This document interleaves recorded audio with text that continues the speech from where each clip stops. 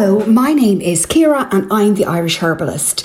And in today's podcast, I'm going to talk to you about a plant that everyone knows and loves so well, but very few know that it has lots and lots of medicinal properties, and that is rose.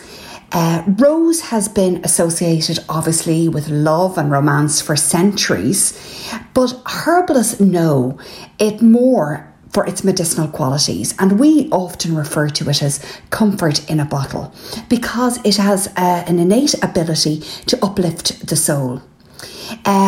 Rose was used traditionally to strengthen the heart and also for digestive and menstrual issues and for coughs, inflammation, but in particular to help relieve grief, depression and nervous tension.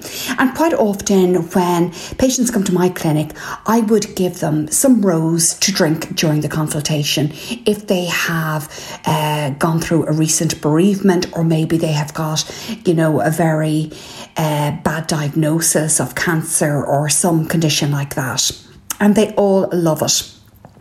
But modern studies have found that rose tincture and the essential oil of rose have sedative and anti-anxiety and pain relieving, antibacterial, anti-inflammatory and bronchodilatory effects. So it can be used for a large range of conditions. But I would use rose mainly as an infusion.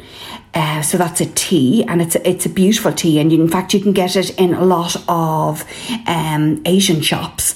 But I also use the tincture and the aromatic water in a lot of skin preparations, and the essential oil of rose and rose syrup in cooking.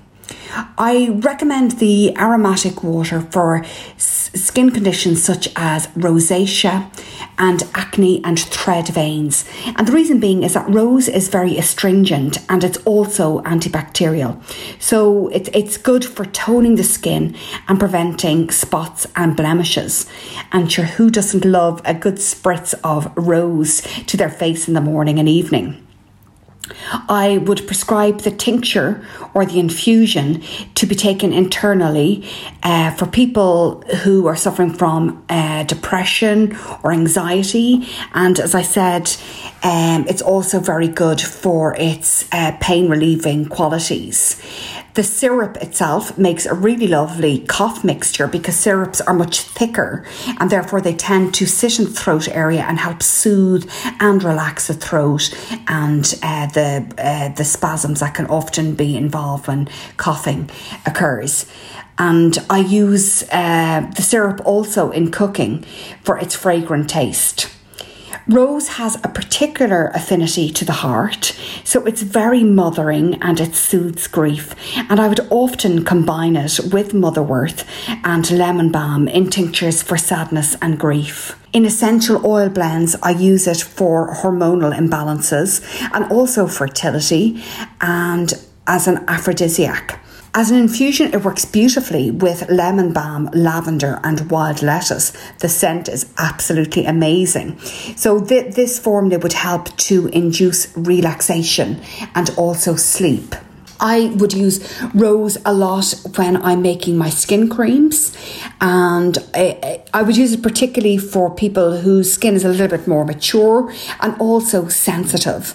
So things like I've mentioned before, rosacea or acne or thread veins. The wonderful thing about rose is that it lets us capture the smell of a beautiful summer's day in a rose garden when it's cold and raining outside. So there's lots of roses around at the moment, but rose can be used throughout the year by taking it in its herbal form or as an essential oil. So I hope you've enjoyed my podcast on rose. It really is a beautiful herb to use in the dispensary. I adore the taste of it. So I'd encourage you all to go out today and maybe, have a smell of roses or buy yourself some rose tea or the essential oil. I'd like to thank you very much for listening, and I look forward to sharing you more information on herbal medicine in next week's podcast. Thank you very much for listening. Take care. Bye-bye.